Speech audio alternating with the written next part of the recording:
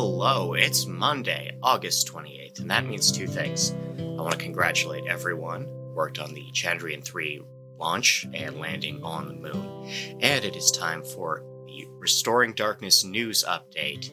And we're just going to get right into it because we have a meta-study of 17 other studies published by the Cochrane Labs that proves that these blue Blocker lenses are unlikely to help with your eye strain or sleep quality, at least in the short term. And again, this is a null result based on previous data, but it does show something that's going on.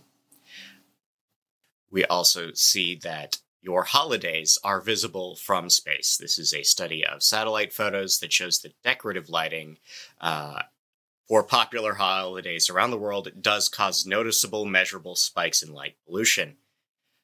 We have a study that shows that the impact of cyanopic illuminance goes alongside melanopic illuminance. So this is about modulating deeper blues on the spectrum past 500 nanometers, and changing those against a fixed melanopic light did change people's salivary melatonin in the time afterwards. So that's a thing we have to look out for. Circadian modulation and time-restricted feeding did improve memory and pathologies of mice with Alzheimer's disease. This is a study done by UC San Diego. And North Carolina University has been using 20 years of collision data from the DC area to show that the gray catbird and the house wren are harmed by light pollution as they move from one area to another. And this episode is actually for the birds in general. We're going to talk about it a bit. So we have a new report from the Law and Ethics in Animals program at Yale Law School, as well as the American Bird Conservancy, that shows that cities are really the leaders in building bird-friendly building policy, including lighting changes that reduce impacts during migration season. And the reason for that is this is America. And any level of government can claim any level of jurisdiction over anything at any time, which means that usually it's citizen efforts led by Audubon societies and ornithology professors acting at a local level to change policy there, because it's easier to move those dials at a local level. And the other thing is that birds are inherently ungovernable. They're just intransigent. They're all like Michael Colligan, but with better tastes in hats. And no matter what you do, if the state designs an entirely new corridor of wildlife sanctuaries that has the exact same amount of water, what will happen is the birds will follow the same flyways they've been using for tens of thousands of years, even if it takes them into the 13th floor of an insurance company.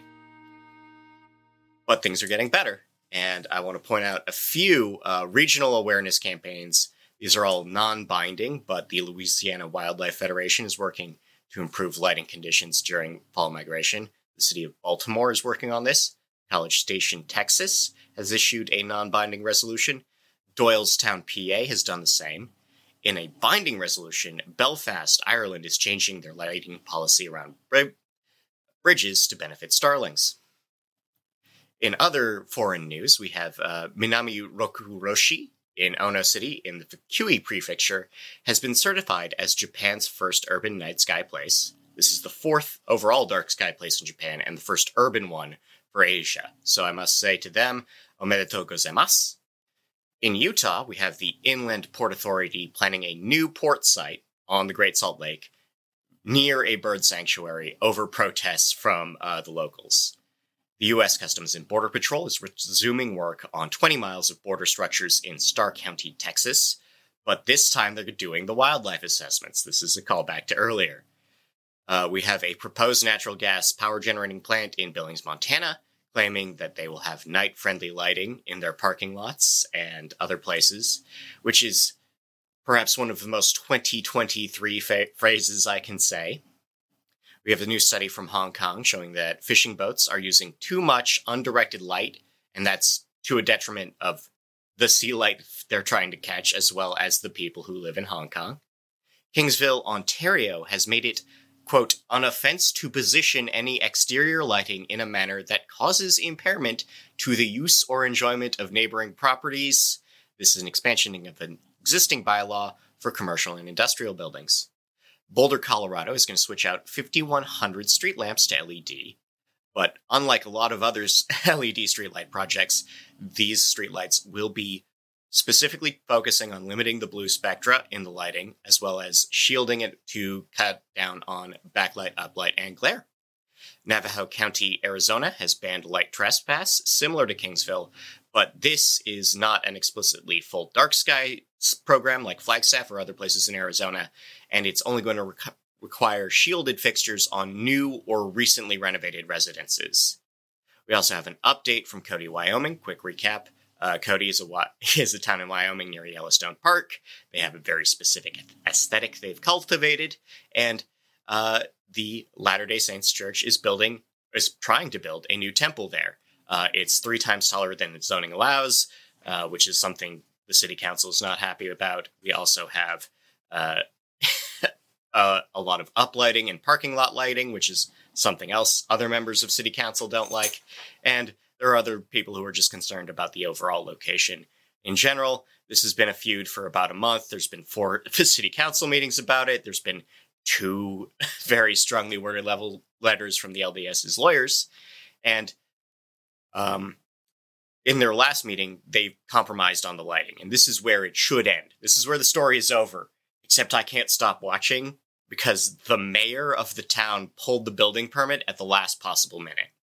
And then a citizens group is now suing the city to do the same thing, to maintain that blockage, despite the Latter-day Saints basically saying they were willing to make a federal freedom of religion case over this. And I can't stop watching it. I can't. I'll probably stop telling you about it, though. DarkSky, the organization, has named the winners of their Capture the Dark photo contest. There should be a link in the description. I'm going to let a few play out as I go into the exit, but these are some great photos, and congratulations to all the winners. I want to thank you for your attention. I want to thank the Lighting and Darkness Foundation for allowing me to do this, and I want to thank you for donating to them to keep that going. And if you can't donate, give us a follow on LinkedIn. It's a community on the internet that talks about environmental issues and small town politics, and they're respectful. You can find guests from the interview side that are still commenting and sharing. We have people who I don't even have to ask reposting news stories that I write in their own languages and sharing that. And it's really nice to be the part of a community that cares and isn't mean about caring. Anyway, I want to thank you. Have a good day.